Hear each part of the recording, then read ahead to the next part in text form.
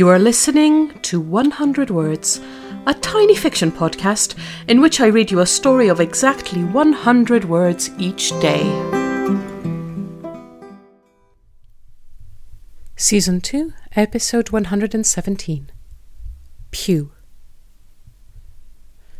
The congregation is, as ever, much smaller than the church was built for, in spite of her best efforts.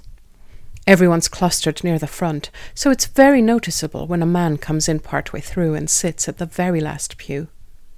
She looks him up and down. He looks unwashed, unkempt. He's probably just here to get out of the cold. Not one of the congregation. She catches herself. For shame!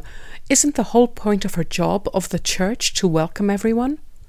When her sermon finishes, she heads towards his pew, smiling, her hand outstretched in greeting.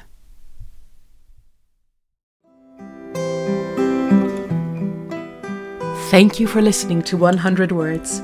This podcast is written and produced by Marilisa Valtazano. If you enjoyed today's story, why not share it with a friend?